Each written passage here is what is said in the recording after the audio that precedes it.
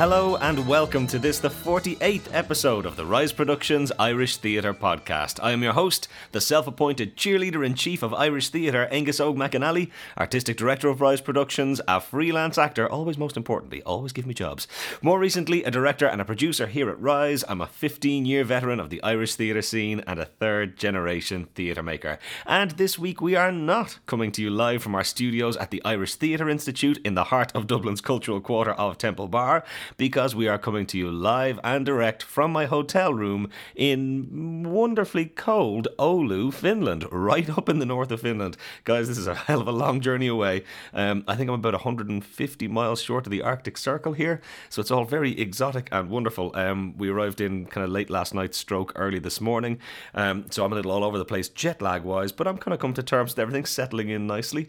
Getting this little podcast ready for you guys to send it back all the way over the airwaves, go and get a little bit of a workout in here at the gym, and then go and settle myself in properly. It's all very exciting to be over here. And you know, I've got to say it again, a massive thank you to Culture Ireland for supporting the Irish Festival here at Oulu, and supporting us at Rise Productions, and particularly with Fight Night over the last couple of years. I mean, Culture Ireland obviously are backing us for this, and we're backing us for the Glasgow tour earlier this year, but kind of because not everybody would know it, when we were doing the reviewed section of the Dublin Theatre Festival last year, that's also bankrolled by Culture Ireland, and they're supporting and helping out with everything there. The work that Culture Ireland do is so valuable to Irish theatre in terms of promoting it around the world. And you know, when you look at the success of, you know, the big companies like Druid and stuff travelling everywhere, and the Abbey touring at the moment, and you know, even Pan travelling around the world, these are things that would not be possible without the support of Culture Ireland. They're a gang who do a phenomenal work there, and I'm just eternally grateful to them for what they've done for the theatre industry in general, and obviously for us specifically. It's beautiful. So yeah, here we are in the wilds of Finland. This is going to be an exciting one. I've no idea how the show is going to go down here, although Finland, Finglas, it's kind of close. Maybe they'll understand Dan Coyle Jr. I hope so. We might have to tone back the accent a little bit, but we'll get into it. It'll all be glorious. What an exciting adventure. Fight Night is going properly global, baby. This is a beautiful, beautiful thing. So look, as ever, we are bringing you this podcast absolutely free of charge. We promise that we'll never, ever charge for these conversations, because we are stupid when it comes to business models. But of course, we are looking for you to put your money back into Irish theatre. The whole ethos behind this podcast over the last year has been to support, promote, and celebrate all that is great about Irish theatre. And as you know by now, the simplest way to do that is to go and put your money where your mouth is and buy yourself some theatre tickets.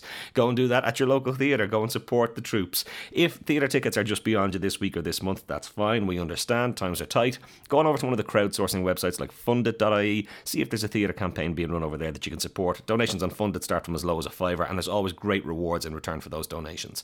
And then, of course, there's ways you can support without putting your hand in your pocket. Tell people about this podcast. Do it in person over a cup of coffee, over a pint maybe if you're lucky, or by sharing the link as a Facebook post or retweeting the link on Twitter. As you know, we made that big announcement that we're wrapping up the podcast now when we come up to episode 52, the 1 year anniversary. So we'd really like to go out on top. So do please, if you've been thinking about it over the last couple of weeks or couple of months, you're going, geez, that McAnally fella never shuts up banging on about it. Maybe now is the time to go and do it. Go and click, give us a 5-star rating on iTunes. Preferably leave us a short review over there. Just a couple of words does a huge amount to help us in our chart position. And, you know, go back and listen to all the other episodes we've put out. Put Peter Daly up there in the charts. Pete doesn't have an awful lot going for him in his life. It's a sad and lonely existence he leads. But every Thursday morning he likes to check into iTunes just to look at the chart positions. And when he sees himself there, obviously scraping around the bottom of the barrel, but when he sees it, it fills him full of joy. So please, fill Peter Daly full of joy. Click on his episode, click the other episodes, put him up there in the charts, make him feel like he has a purpose. Of course, you can always follow us on Facebook. We are facebook.com/Rise Productions Ireland, and you can follow us on Twitter. We are at Rise Ireland. So, look, that brings us to our guest this week, and this one is an exciting one, and it's one I've held off on for months and months and months and months until we were coming into this final push towards the end, where I've kind of said that this will all be all killer, no filler. And this is an exciting one this week, and a really kind of, again, one of those more interesting perspectives on the business, because it's the brilliant Jonathan Shanky from the Lisa Richards agency, who also happens to be my agent. And Jonathan's a really interesting guy because he has been there and done it all. I mean, Jonathan was an actor for, 10 years, has this huge wealth of experience of being up on stage and knowing how things are run. Obviously had, a parallel career, as you'll hear through the podcast, with being so actively involved in the Cat Lass Festival down in Kilkenny. So he understood the management end of things as well. And finally, those things kind of came together, and he came to the Lisa Richards agency, and he came at a really interesting time, at the peak of that whole Colin Farrell thing going on. So it's a really interesting story. I love him to bits. I think the guy is a superstar. He's really looked after me very well for a decade now at Lisa Richards, I have to say, and he has kind of chaperoned and stewarded my career through many highs and lows. I mean, I think particularly back to last year, 2011, which had at the start of the year the lowest point of my professional career, and at the end of the year the highest point of my professional career. And Jonathan Shanky and the Lisa Richards agency were there with me throughout that whole thing. To support when the chips were down, and also when things were going brilliantly. And you talk about them coming in and co-producing the Fight Night tour, all this kind of stuff that they've done. They're a phenomenal organisation. Shanky is an absolute hero of mine, and a really interesting guy with a great take on the business. So yeah, here we go. A very interesting perspective on the world of Irish theatre. The brilliant Jonathan Shanky. The wonderful Mr. Jonathan Shanky, thank you so much for coming on the podcast. This is awesome. It's so strange to be in this office with you in this kind of context, but hey, let's go on tape is very strange. Yes. Right, as we do every week then, let's get back to the very beginning. At what point did it first occur to you that a career in the theatre might be for you? Oh, right. Well, I sort of fell into it, really. I was in college. I'd done a bit as a kid in school. I won the...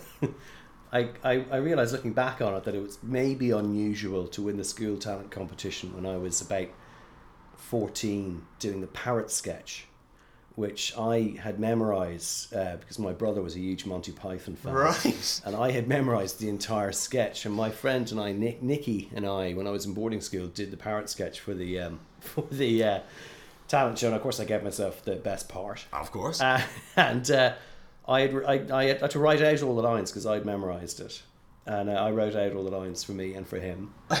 Right. I directed it because I didn't need to learn my lines. And we did the parrot sketch too. I have to say, an almost completely bemused school's audience. Yes. Anyway, so that was like I'd done that, but I hadn't pursued it particularly, and then I went to the high school in Rathgar, which is really not a good school for that. Well, it certainly wasn't then. It could be great now for drama, but at the time it wasn't a big drama school, so that wasn't a thing. And then I went to Trinity, and I had a friend called Emily Abrahamson, who was Lenny Abrahamson's younger sister. Right. And Emily wanted to audition for the Freshers' Co-op, which is the show they do in the first year of Trinity, to try and get freshers into players. And she said, would I go and hold her hand to this audition? I said, okay. And I was standing in the hall holding Emily's hand, and this man came out and said, can anybody here do a German accent? So I went in and did a really bad Kenny Everett German accent. Which, as we all know, is the pinnacle of high art. Oh, absolutely. I mean, absolutely. It was going to start at a level. And the man involved was Richard Cook, who was directing one half of the Freshers' Co-op that year, and actually Katie Holmes was directing the other half, and it was Katie who directed me. In this ridiculous play where there's a guy who takes over a restaurant and he turns out to be basically delusionally convinced that he's Adolf Hitler. Okay. Including me appearing in the full costume in the second half of the play with the map of how we're going to take over the world. But that was it, really. I fell into players and it became my society, if you like, in college. I mean, I was a member of other couple of societies, but it's sort of, whatever reason, I got it stuck into it there. It seems, because you've been name checked quite a few times in recent weeks on these podcasts, it seems that for whatever reason, and I'm sure we'll end up talking about my class in Trinity as we go along, that occasionally just a group of people come together, some kind of gravitational pull. And okay, in the first 2 minutes of this conversation, we've already name checked Lenny and Richard Cook. So I mean, it seems that there was an incredible bunch of people knocking around. You know, it's funny at the time, and I will say it to my younger clients now, is that you don't know who you're working with right now. But you may find in 10 years' time people saying exactly that. You know, you were part of this incredible crop of people. And yes, looking back at it, I realised that in the Freshers' Co-op, for instance, I think in the one next door that Richard was directing, who was in it? Dominic West. Was that? Yeah, I think Dominic West. And that might have been the next year, but Dominic certainly was in one of them. And in my one, God rest him, Tom Jordan Murphy was in it. Jim Culleton was in it. Claude O'Donoghue was in it. So yeah, there was an extraordinary group of people, as it turns out, who coalesced at that time, and I think college drama societies do that all the time, or college, courses in acting do that all the time. They have this kind of purple patches. So Rough Magic came out of a particularly purple patch for Trinity and UCD. Yeah. And so things like Fish Amble were born out of a time in Trinity, and actually in UCD in the early days, and there were pigs back. There was there was two sets of people from two drama societies working together. So yeah, it's a funny one. You don't realise it at the time. You just think, this is a bit of crack. Yeah, and like that at the time, if you're knocking around with these people, it was just, these are my college mates, we're having the crack. Totally. At no point are you going, you're the next whoever. I was going to say you're the next Lynn Parker, but at that stage, whatever else. Absolutely, yeah.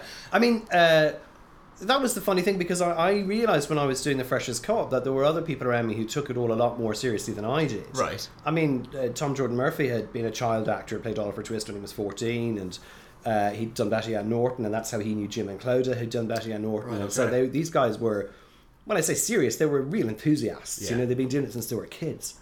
And I had just kind of fallen into it. And it seemed like a way of meeting girls. Excellent. I love that as motivation. That's my kind of favourite motivation for it. I think that's the best, the purest reason to go into acting. Absolutely. Yeah. So then talk to me, and going through that period in Players and being around Trinity and whatever else, what was the transition then out of that into the real world? It was very messy, because I was doing pure history. I was doing a 4-year degree in history. A real course? A real course, right, yeah. Okay. Well, not now. They'd say, oh, it's an arts degree.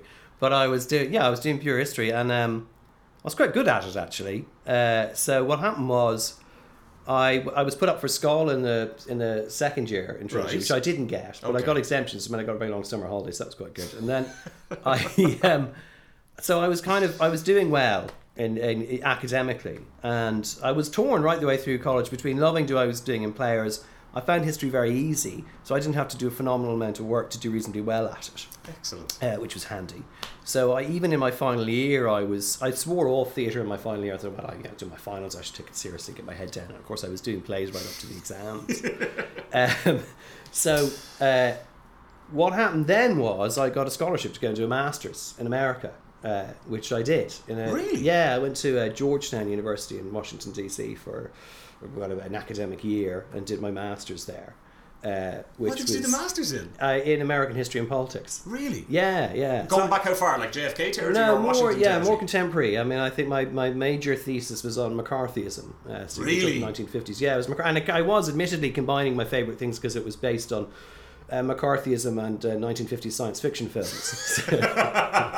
In an obvious move. Yeah, it's an obvious connection. But I managed to get to watch lots of movies in the Library of Congress, so that was pretty cool. My favourite thing about the McCarthy trials, if anyone can have a favourite thing about the McCarthy trials, what a bizarre sentence to start highlights with. from the Walt Disney testimony from the McCarthy trials is hilarious. It out-Beckett's Beckett. It's the most. If anyone, for those listening, Google Walt Disney's testimony from the McCarthy trials. It's amazing. Disney was a very strange man. Oh man, listen, would you ever make propaganda? No. But we make all these great war movies. But we'll say no more. So what was that year like over there? Was there any forays into? No, and I really just worked my ass off academically for a year.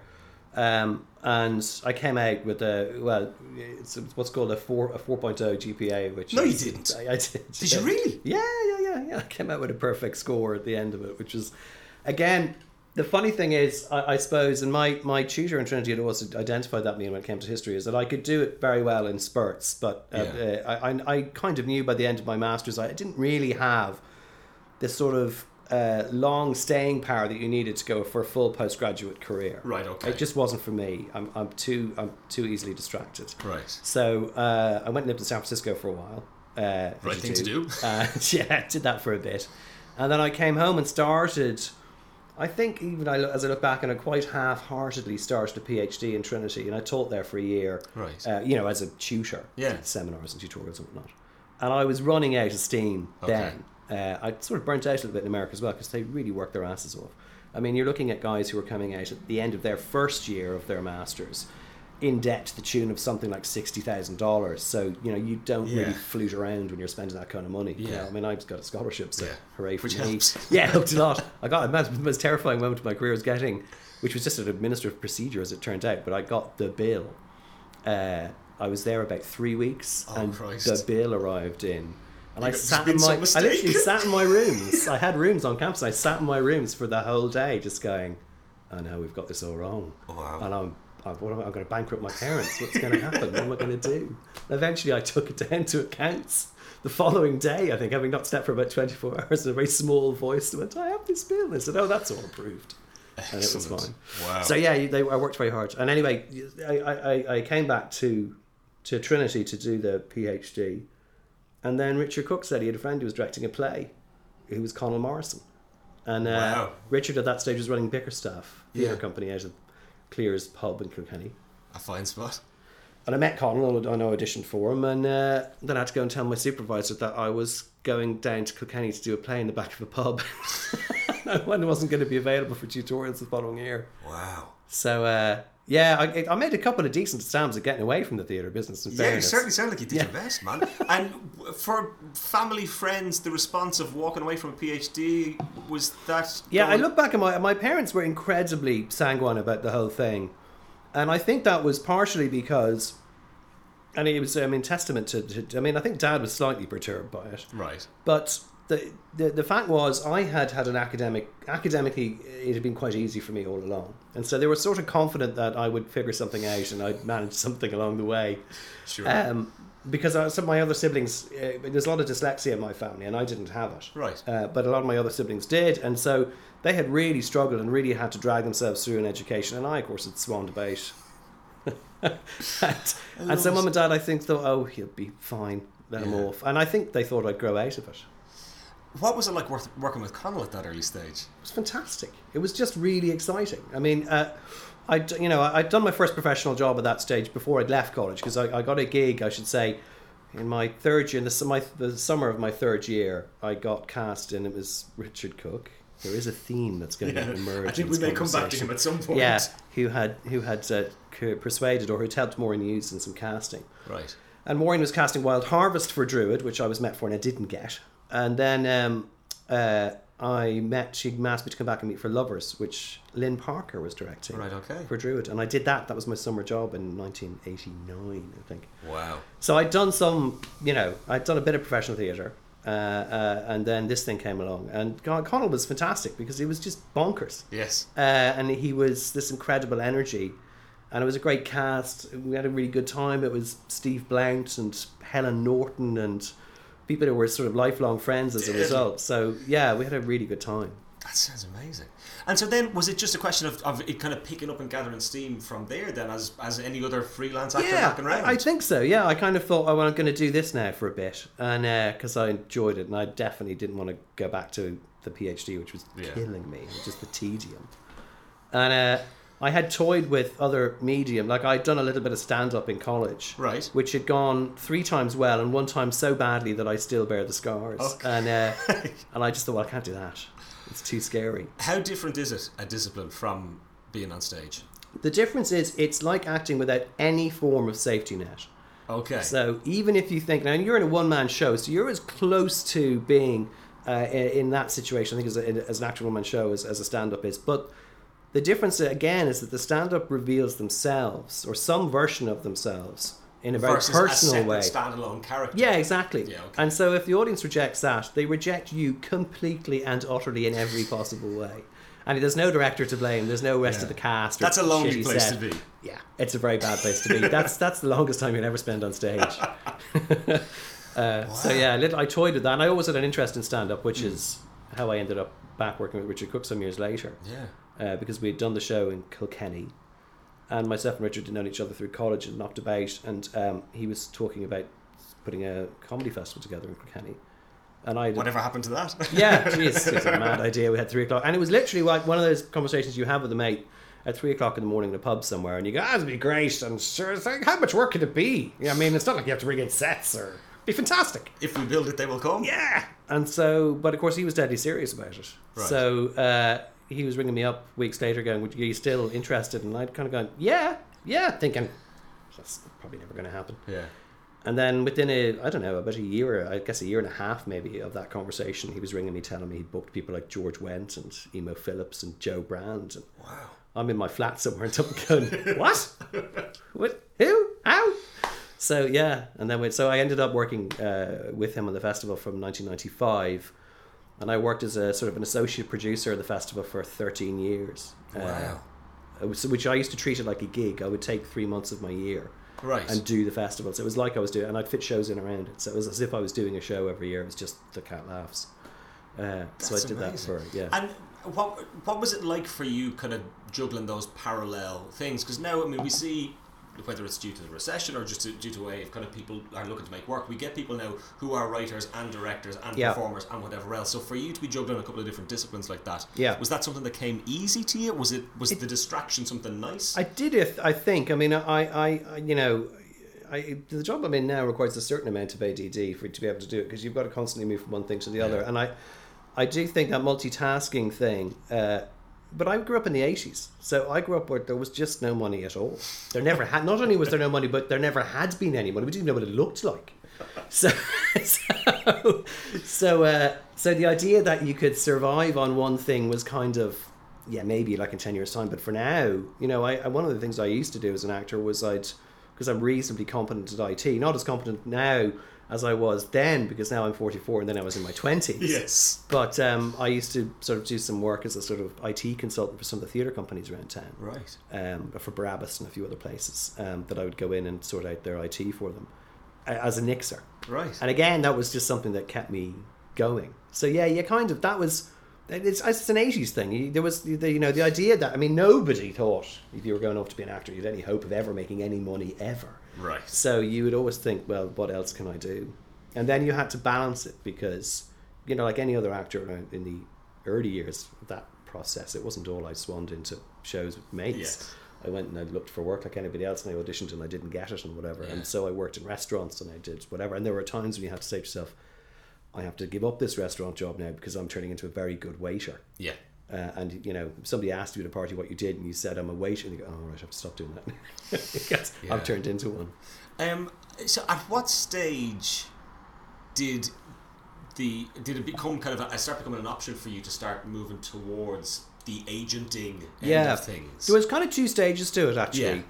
And I think, you know, I acted for about 10 years all told. And I think somewhere in the middle of that process, I realised I was never leaving the theatre business. So right. I knew that came as a kind of a revelation where I went, oh, actually, no, I'm not going to go off and do something else, whatever that something else might be. I'm doing this now, this business. Yeah. But it was kind of a gradual process in two directions. One of which is that I got sucked into the world of, if you like, producing and being on the other side of the fence, which was through The Cat Laughs. Yeah. And that world has its own mad energy, and you kind of get your own mad buzz out of that, and it presents different challenges. And as the work built up for me as a theatre actor, I realised that I was losing some of my love of it. And right, okay. One of the things that happened when I stopped was, when you stop acting, a strange thing happens. Lots of other actors say to you, oh, I'm thinking of giving it up as well. It's like you've given up smoking. You know, it's like, oh yeah, I'm going to give it. And a lot of my peers who were, you know, jobbing around like I was at the time would say the same thing. I'm going to give it up. You're right. And I'm going to do the same. And I'd say always the same thing to them, which is that if you still enjoy it while you're doing it, you're not going to give it up. Yes. Right? They're not doing it, nobody enjoys. You yes. get your mind, right? But if you still enjoy it while you're doing it, you're not going to give it up. If you enjoy it as much as a real actor does it, if it gives you that buzz, then you're not going to stop doing that. Yeah. If you find yourself doing the job and getting bored doing it, well, then you've got to do something else. Yeah. And in some cases, you've got to stop doing theatre and you've got to start doing some screen work. Or, sure. You know what I mean? There are other ways of changing it up within your own career. Yeah. But in my case, I just got to the point where I was boring myself. And I thought, well, if I'm boring myself, I must be boring them. I can't ask someone to pay to watch it. What are the highlights or memorable moments that stand out from that time on stage then? Are there moments that were particularly amazing or particularly awful either? Yeah, and God, yeah, that as well. I mean, I wouldn't give back the 10 years I had as an actor for any money. It was a really fantastic time. Yeah. Lots of things. I mean, I suppose my favourite show was probably Tarry Flynn, which I would bore anybody about at length if they want.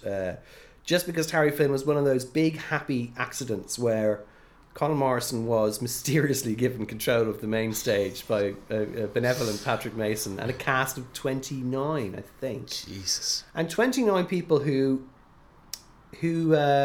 weren't from the main stage in the main. Right. I mean, with notable exceptions like Pauline Flanagan and others, but the most of us hadn't really had a crack at the main stage. There were a lot of actors who you would have seen in fringe shows or in independent theatre companies, but hadn't even been given a go in the Abbey.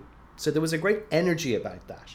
And that was quite magical then when that got in the room. Yeah. And we had David Bulger choreographing us. We worked our asses off. I mean, literally, that is the bloke I ate. That's probably the thinnest I've ever been.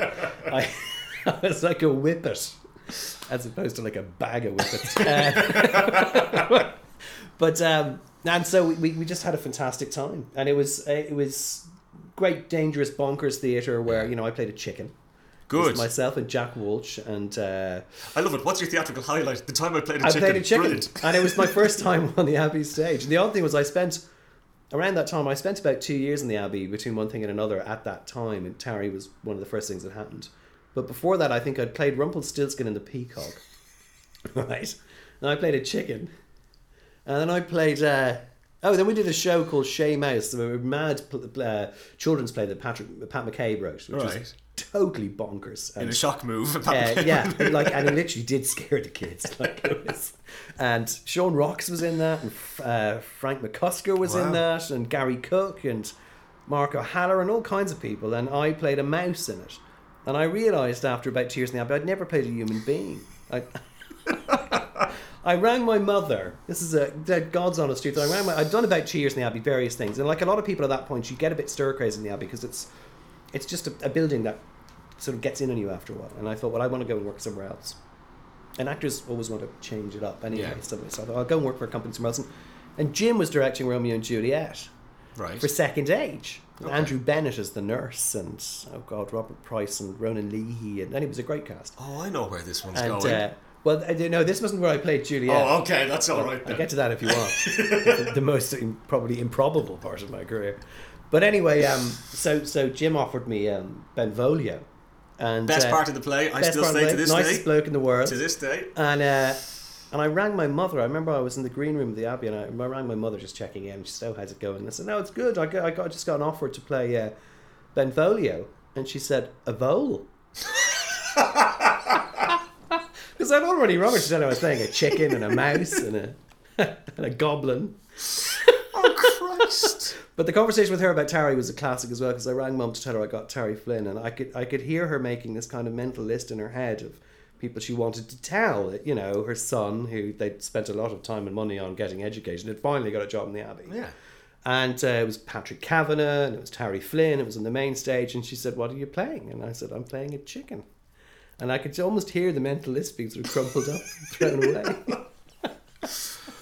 Are there any horror stories from that time of being on stage? Is there anything that stands out? Oh, God. Well, actually, funnily enough, in the same production of Romeo and Juliet, just a kind of a morbid cold sweat in the back moment that I will never forget was in Romeo and Juliet, and we were doing a Second Age tour, so it was, groundhog play. Yes. You're just going, geez, didn't we all do... Oh, we did already do this at 10 o'clock, but now it's 1 o'clock. And so you're trying to keep track of where the hell you are in the play. And anyway, I may or may not have had a couple of tinctures the night before, and I missed an entire scene. Wow. Now, the great thing was, it was Benvolio and Mercutio in the orchard, right? Okay. Where Mercutio does all the talking. And it was Robert Price, who I think was absolutely delighted to discover he had the stage to himself. No one to get in the way of his beautiful acting. I was actually backstage talking to Andrew Bennett saying, "Did you miss a line in that earlier scene? Because it sounded funny." And he's going, "No, I don't know. I've done this play twice today. I have no idea." And as we were talking, he went, "Is that not your scene on the monitor?" And I kind of went, "Ah," and then I looked and went, "Yes, that is my scene, and I'm not in it." And it is a feeling that, just that horrible feeling of your worst fears, where you've just, I've wrecked it for everybody now. Wow. But Pricey saved the day. That's remarkable. And of course, Jim was actually in that day for that show. Of course. Of course. This is as close to as savaging as I've ever had from Jim Culleton. He was very direct about how unhappy he was I hadn't shown up as contracted. Yeah, I can understand that one. When does the magical journey with Lisa Richards begin? Well, it's kind of complicated. I'd spent a long time working with Richard on the Comedy Festival, and he had started to, nag me is possibly a way, but he started to suggest over a period of time, that's another way of saying that. That's nicer, maybe. Yeah, that I might come and work with him in a more kind of full-time sort of way. And I was reaching that. It was kind of happy timing. I remember we drove from Dublin to Kilkenny at one stage in the middle of all that, and Richard said, "Look, would you not think about coming to work with me and working more in a full-time way in the Comedy Festival, and maybe coming and doing some work for Lisa Richards as well?" And I had been, at that stage, I'd been in Castaway. Right. as a cooperative agency, I've been with Castaway for about, I suppose I must have been with them for 6 or 7 years, and I'd become the chairman of Castaway, and I chaired Castaway for about 3 or 4 years, and I got really kind of interested in the agenting end of the world. Sure. I got quite stuck into it, actually. Yeah. So I'd got a little kind of grow for that as well. So it was that really. In 2001, I was at that point where I was constantly busy as a theatre actor. I had very little screen work, but always busy for theatre. I have a face for theatre, radio. But I'd been crossed over for almost the last 2 years of my career. I was crossed over in rehearsals and performance. So I was knocking in 16, 17, 18-hour days, Right, okay. 6-day weeks. And I still wasn't making any money. Yes. Because it's theatre. Yes. And I was just really, really tired. And I was getting bored. And I Yeah. was getting bored doing as I said earlier, I was getting bored doing the thing. So I had a show to knock in and a one-man show, or two-man show. God, that's terrible to say. A two-man show that I'd done for Alice Barry, which I loved, called Cat Melodeon, which was one of my favourite shows as well. It was really good fun and great writing from Alice. And so at the end of the process, Alice had wanted to bring it back and pop it into Andrews Lane Studio, and I said, well, I'll do that and then I'm done. Right. So I did that, and they were very sweet. They gave me a big bunch of flowers at the end of it, and I had my little retirement moment. Wow. And I started working on Lisa Richardson the following Monday. That's amazing. So yeah, it was a bit mad because that was 2001, and I got married in 2001, and I bought a house in 2001, and I changed my job in 2001, and so did Sarah. My wife did all of the same things. Wow. She changed her job too. So they say those are 3 of the most high stress things you can do. Absolutely. I did them all in 2001. Man, that was a brave move. Yeah, it was funny. It didn't feel like it at the time. You make decisions about your life and they don't feel like that. You look back and go, God, that was actually a really big decision. But it didn't feel like it. It felt like, no, all right, this is what I'm doing. I'm doing this now. Okay. How exciting was it to be part of the Lisa Richards Mafia at that time? Because it seems to me, certainly, okay, so 2001 to 2002 was the time that we're all getting ready to graduate That's from right, Trinity. yeah. And certainly looking around at agencies around town, I mean, I know you're talking about the peak of the whole Colin Farrell thing as it happened or whatever else. And we were going, well, the number one place you want to be is Lisa Richards. Yeah. Did it feel like that from within it as well? I think it was a very exciting time to be in the agency. It was much smaller. I mean, there was 6 of us in the office when I joined. Right. And that was including Flea in comedy. Right. And Claire in accounts. And so there was then 3 in talent, which there still is. Well, 4 now because we've got Morris Epstein, so actually 4 in talent now. Anyway, so it was a very exciting time, and it was starting to happen for Colin, which was amazing to be around because I joined the agency at a time when nobody really knew who he was. And then we watched, Tigerlands was just happening. Right, okay. And we watched, I watched because Lisa did all his business. It develop and it snowball. And it was a very exciting time. And, I suppose the truth is at the time, the agency is bigger now and we've diversified in lots of different ways.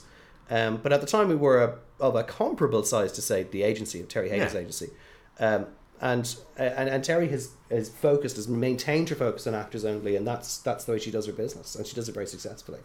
But we went off in a different direction a bit. So it was kind of, I realised I came in here, we moved into this office, the one we're now in on Leeson Street. We moved in here, about 3 or 4 years ago. And because I'm the IT go-to person, God help me, I had this sudden realisation when we were putting in the computer network and stuff, that there was 14 of us in the office. Wow. And that was a bit of a shocker, actually. It was that as simple as that. You kind of go, you tend to count your work colleagues. Yes. So you're kind of, God. Now that fluctuates, but there's certainly an average of 10, and then when things get busy and peer pressure downstairs, those numbers go up and down. And now we have an office in London with Rose and Sarah. Yeah. So it was an exciting time to be around and to see a side of the business through Colin that I'd never seen before. Well, it must, because, it must be chalk and cheese, because you're talking about double jobbing for 2 years straight, going, I'm the most successful actor in Dublin, this is great. And then suddenly you're seeing, 6 zeros at the end of paychecks and stuff. Well, I suppose, I didn't fantasize that I was a movie star, that's for sure. But no, I was a very busy actor. Yeah. And it was, I suppose it was more just the madness of that world. And the more I've been around it, the more you realise, it's similar in some ways. People are still actors, and they still have the same fears and the same pleasures and insecurities and all the other things, and the same joy out of the work, hopefully, like any other actor. But they just live in a slightly amped up version of that world. So it's very strange. I mean, I have actors to this day who like Colin at the time. I remember for 2 or 3 years, Colin didn't live anywhere. He didn't have a home. Yeah. Because he wasn't in the same place long enough for him to buy one. There wasn't any reason for him to have a home. He just went from set to set. And that's, oddly enough, becomes quite tough. Yeah. It could, it's not like it's tough to be a movie star, but if you live in hotels, and my only experience of that was living in not as nice hotels. Yes, to be fair. But touring theatre, you get a sense of actually, I remember it was Ali White, brilliantly, bless her, recently did a tour, and she took photographs of the curtains in every place. I thought it was genius because it just sums up that, what's new about this hotel room from the last, the curtains are different. Yeah. So, yeah, it was a very fast-paced and interesting world, and a capricious and a difficult one to survive, because it's a big machine out there, and they will chew you up and spit you out if you're not careful, and it's hard to be careful. Sure. Colin was like 27 or 28 at that time, and if that had happened to me at his age, I wouldn't have survived it. Yeah. I don't think I would have had, he's been through a lot. I don't think I would have had the strength to get through in the way that he did in the end. Yeah. Because, Jesus Christ, it's nuts. Of course it is. Well, you're throwing money at you, girls at you, anything else you can think of getting thrown at you, and everyone telling you the next everyone big thinks thing you're or whatever amazing. else. Yeah, everyone wants to work with you. That's got to be hard to You end up stay working sane. with people that you've idolised for a long time. And so, I think it's hard to keep your head on straight in those circumstances. But people do, Yeah. So that was very different, I remember the first day we met was at the showcase from our graduating class at the Abbey Theatre downstairs in the Peacock. Yeah. And we all came up to go up now and meet the agents. That's of right. The flight river. So I get up to the top of the stairs at the Abbey. And like I said to you, all I had in my head was, number one, Lisa Richards. That's all I want in my life. Got to the top of the stairs, and literally within maybe 3 seconds of hitting the top of the stairs, you and Lisa come over. Hello, That's right. I'm Lisa Cook. I'm Jonathan Shanky. Lisa Richards.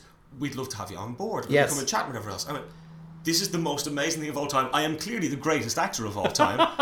I am the next Colin Farrell. This will all be amazing. My number one choice has come up to me within 30 seconds. This is great. Nobody else came near me for the rest of the day. Every agent in Dublin there, tumbleweed for the rest of the afternoon. Gone, oh, okay. You're going to go, well, I'm glad I got my first choice, but so anybody, just some kind of a sympathy thing even. Nothing. Absolute tumbleweed. We were standing outside taking your CV off and give it back. Can't have him. Subsequently, as you go through those kind of showcase things, is there anything in particular you're looking for from someone you go and see fresh out of the Gaiety or whatever? Yeah. Or do you have a recollection of someone where you just went, holy Jesus, there's Paul Reed or whoever? No, or, absolutely. I mean, look, it's one of the things I love about the job, because it's a real intangible. Yeah. Is finding talent, right? And I'll take criticism for a lot of things that I do in this job, but I'm pretty good at finding talent, so I'll stand over that. And there is no one way of. Sometimes it's really obvious, Engo, right? Right. Sometimes the bread comes out of the oven fully cooked, and you go, "Oh, you're ready to go." Yeah. Let's get to you at the bar immediately. Yeah. Okay. And sometimes you go, "Yeah, no, I can see it. I think it's rough around the edges, or it's this, or it's that." But you think, "Yeah, there's definitely something there." And beyond that, I'll put it to you this way. When myself and Richard used to tie ourselves up in knots over the years, I used to help to program the festival. Well, Richard booked the acts, but we would talent scout together. I remember doing in Edinburgh one year where I saw 36 comedians in 6 days. And if you can make me laugh at the end of that process, you better be pretty funny. But he did more. But and so I would have a chip in on terms of who we might hire and who we might do. Occasionally we would have an argument about who we thought was funny, who didn't think was funny. And there was definitely a turning point for us at some point, about, I don't know, halfway through the programming of the festival over the years, where we used to tie ourselves up, I think, going, well, is he this kind of comedian or that kind of comedian? Or is it this kind of comedy or that kind of comedy? And as you do it over time, you just end up saying, well, is he funny? Is he or she funny? And that's all you need to know. It's kind of an instinct. You kind of go, yeah, they're funny. And so after that, whether they're doing musical comedy or a ventriloquist act, I mean, we didn't. I think we had a vent once actually, okay. but and we tried to. We didn't. We were very Puritan at first. We'd only do stand up, but then we had sketch acts, and we kind of got less Puritan over time. But like Ross Noble is a good example. I saw Ross in a long time ago. I think it was 1996 or 97, upstairs late and loud in the Pleasance at the end of 36 shows. It was literally that year that I did that insane number of shows, and in such a short period of time. And I was tired, and it was late, because it was late in the night, and I was probably a little bit drunk.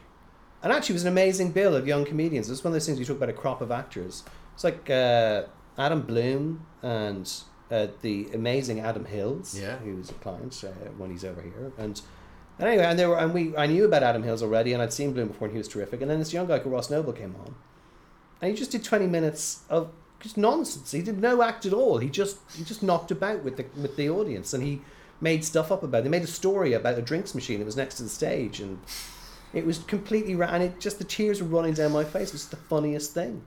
So, and Richard had seen him as well, and we booked, and we got Ross, who played the festival a couple of times. Wow. But it is that, so you have those kind of moments when you kind of go, well, yes, obviously. And other times you go, well, yeah, no, I think that'll, But it's not like there's any one particular thing. Yeah. I think the thing about it is that, as long as an actor is true to themselves in some way in what they do, then that sort of shines through. Right.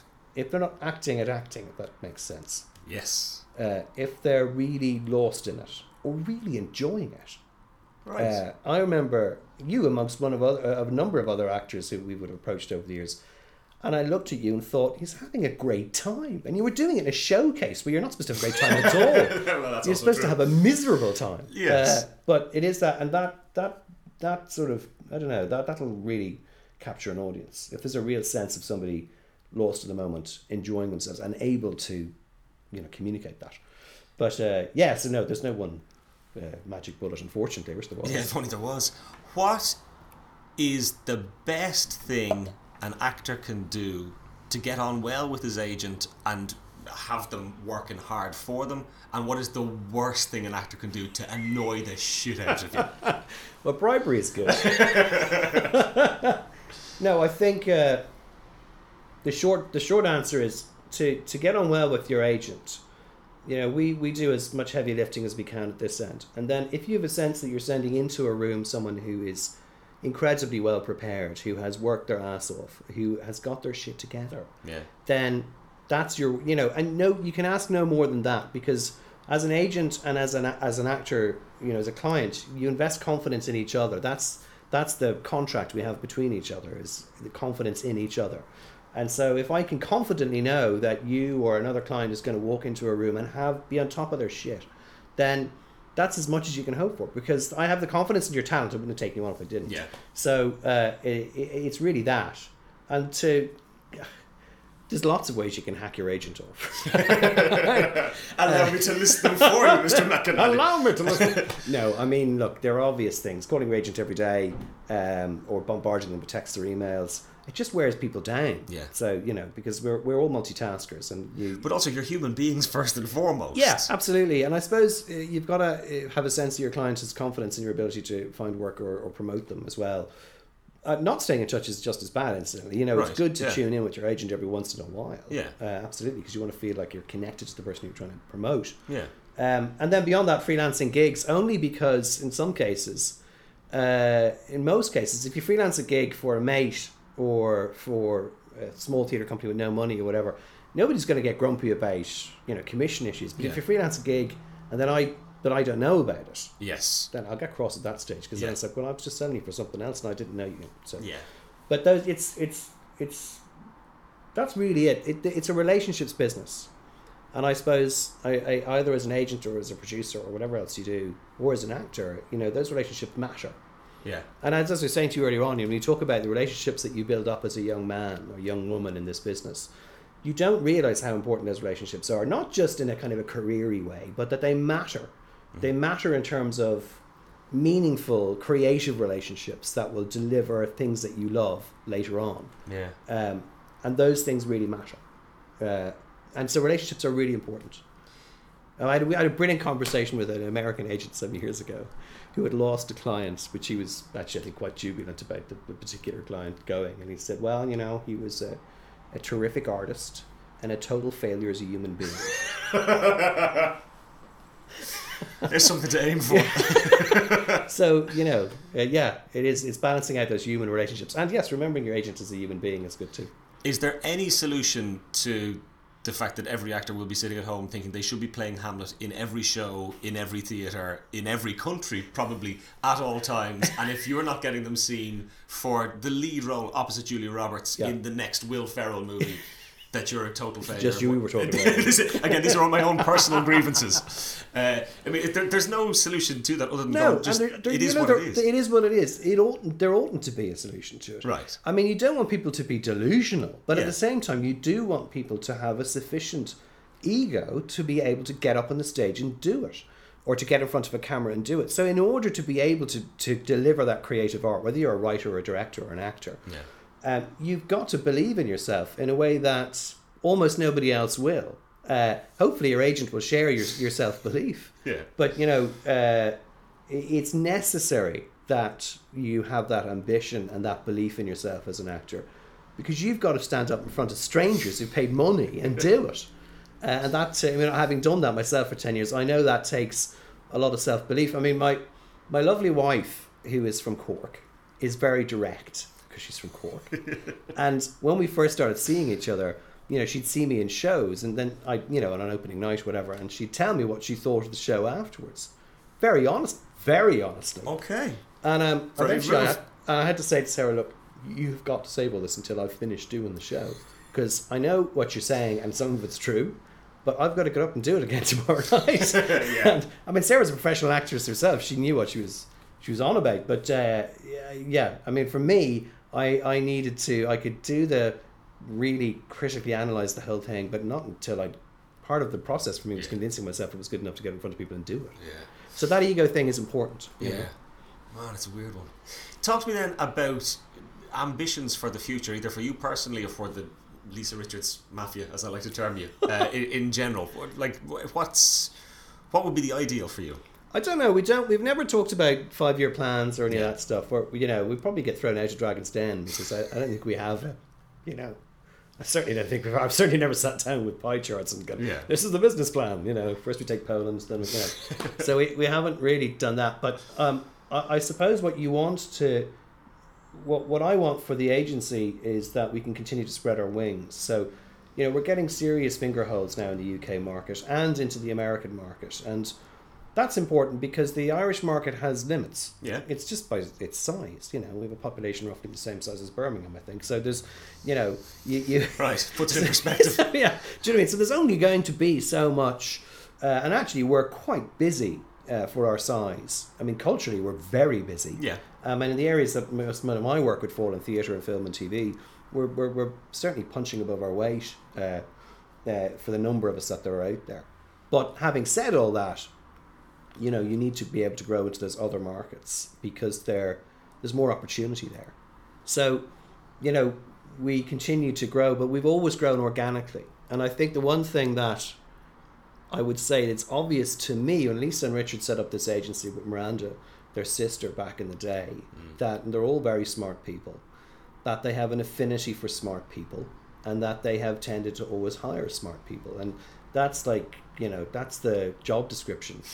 It's not 3 pages of your duties. It's be smart, hopefully, and I think so it's grown organically from that. I think that's great. It's really interesting. What makes you happiest in the job? Is it going to an audition showcase like that and seeing someone and going, holy shit, that's amazing? Yeah. Or is it signing the $1 million contract for someone? Or what is it? What gets you happy in the mornings, waking up, coming into work? Okay, yeah. That's what everybody asks. No, I think you've identified certainly 2 of them. Finding new talent is always really exciting. Yeah. It's exciting because it's a world full of possibilities, and you look at this young person and you think, oh my God, look at you can do all this stuff, and what else can you do? And then you find out what else you can do. And it's like watching you doing Fight Night or watching Paul Reed's doing Man of Valor. Yeah. That's really exciting. When an actor who you know really well and who you've supported from the beginning of their career comes out and does something you've never seen them do before. Yeah. That gives me a real, because you go, Jesus, who are you? Why didn't you tell me this 5 years ago? It's fantastic. And I was 2 of my, I know it sounds like I'm blowing smoke up your skirt now, but there was 2 of my favourite shows from last year were one-man shows, and it was Fight Night and Man of Valor. And maybe that was because I had a personal edge on them as well, where I looked at and Gavin Costick is an old college mate, and so is Annie Ryan, so connected to them in different ways. Also, Portmarnock just makes great theatre. Well, clearly the Portmarnock posse continues to grow. Yeah, absolutely. But yeah, so that's exciting. When actors surprise you, that's exciting. Yeah. Or when a piece of theatre surprises you, that's exciting. But sometimes when you go to a play and think, and I go to a lot of theatre, like I see, oh God, I don't know. There would certainly be years where I would have knocked in 100 shows. There are years when on average I knock in between, say, 60 and 70 shows in a year. So I see a lot of theatre. And sometimes you're going to a play going, oh God, I don't want to go out. I don't want to see this play in that theatre. And it suddenly is amazing. And that's great, really energizing. And a sense sometimes that, finding new talent, finding opportunities for them. And then that moment when you get to deliver really good news, it doesn't happen that often, but when you get to deliver really good news, and sometimes life-changing news for a client, that's exciting. That's a buzz, and the American agents are very funny about all that stuff. They send you emails to congratulate you. I heard your news. It's like you've had a child. It's so stoked for you. It's fantastic.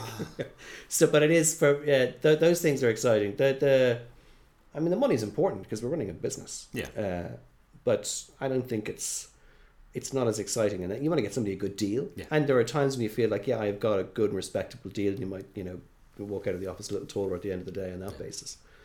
But yeah, those are, and I think that's not that idea of an actor surprising you isn't confined to theatre. There are moments on film when you kind of go, wow, I had no idea you could do all that stuff.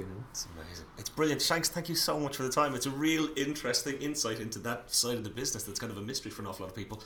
Thank you so much for your time. Well, thank you. I just hope now that I know you've made it public that you're winding these up. We are winding them I just hope I don't get the blame for being Jonathan Shanky took us killed ages the for like an hour, and then that was End of story. iTunes just stopped, apparently. Thanks, Shanks. All right, thanks. So there you have it, the wonderful Jonathan Shanky. Such an interesting voice and an interesting take on the business in general. Throughout this year-long podcast project, we've tried our best to have as many kind of diverse voices with as many different opinions and different outlooks on the business as possible. And I think getting Shanky's voice in there from a guy who's, like I said, who's been up there and done it all himself, and now kind of seeing the business from his perspective within Lisa Richards, was an important one to do. So I'm really delighted we got a chance to do it. I'm delighted he had the time to come and do it. I'm a massive fan of his, as I always say. He's a super guy, and has always really looked after me. So look, that brings us to our usual weekly roundup of what is going on around Dublin and around the country. What's going on around Dublin? The goddamn Dublin Theatre Festival. That's what's going on. So much great work there going on at the moment. You can check all their stuff out on the Dublin Theatre Festival website. Do please check them out. Do please go along. It's a chance to see the best of what Irish theatre has to offer at the moment, but also some nice international stuff as well. Expose yourself to stuff that you wouldn't get the chance to see otherwise. Do go and do that. Of course, there are many things also going around in Dublin at the moment. If you look to the Viking Theatre out in Clontarf, they have Dusty Memoirs just wrapping up there at the moment, and that will of course be followed by a little known show called Fight Night. We're going direct into the Viking as soon as we fly back from Finland. I think I have about kind of 12 hours in Ireland before I'm back on stage, so one of those crazy ones that I've decided to do. Really looking forward to getting out there though. It's a wonderful little theatre out in Clontarf. It's only about 10 minutes out from the city centre on the 123 bus that runs out that way, so no excuse for not coming out. And for all my homies on the north side, it's an easy place to get to without getting the hassle of all the way into town, so do please come along and support us out there. We are playing for 2 weeks out in the Viking, which I'm really looking forward to. Also at Theatre Upstairs at Lanigan's, where we will of course be bringing Fight Night in a couple of weeks time. They have Joist at the moment, and that'll be followed by Dubliner's Dilemma. Bewley's Cafe Theatre has Dice Man on in their lunchtime slot, and AC Productions have Waiting for Godot by Sam Beckett out at the Mill in Dundrum. And finally for Dublin, at the Smock Alley Theatre, Fast Intent have a double bill of Harold Pinter shorts, which look really interesting. I'll certainly be doing my best to pop in there. As we look around the country, Galway has of course the Galway Theatre Festival going on at the moment, with a huge amount of very exciting work going on down there. Far too many shows for me to list off here, but the easiest thing to do is go and check out galwaytheatrefestival.com, where they'll have all the information on all the various shows there. As we head up north to Belfast, the Lyric Theatre has of course Conal Morrison's version of Playboy the Western World, which is wrapping up very soon, and then also they have The Long Road by Sheila Stevenson running there at the same time, which looks very exciting. And also from Belfast, the Mac has Prime Cut's version of I Am My Own Wife with the brilliant John Cronin, and I think that's wrapping up this this weekend, so this is your last chance to go and catch that. As we head to the other end of the country, down south to Cork, the Opera House has Romeo and Juliet from Corkadarka, and the brilliant Pat Kiernan. What a wonderful company they are, and that looks like a really exciting production with an amazing cast, I have to say, so that's certainly worth checking out if you are around Rebel County. So look, that is us. That is episode 48 in the books. Man, this machine is rolling on, but we are coming to an end, so there are 4 or 5 still left to do, all of which will be equally awesome, I promise you. So look, we will of course be back next week for another chat with one of Ireland's leading theatre makers, but in the meantime, this has been the Rise Productions Irish Theatre Podcast. For Angus Og McAnally from the wilds of Finland, I'm Angus Og McAnally. We'll see you next week.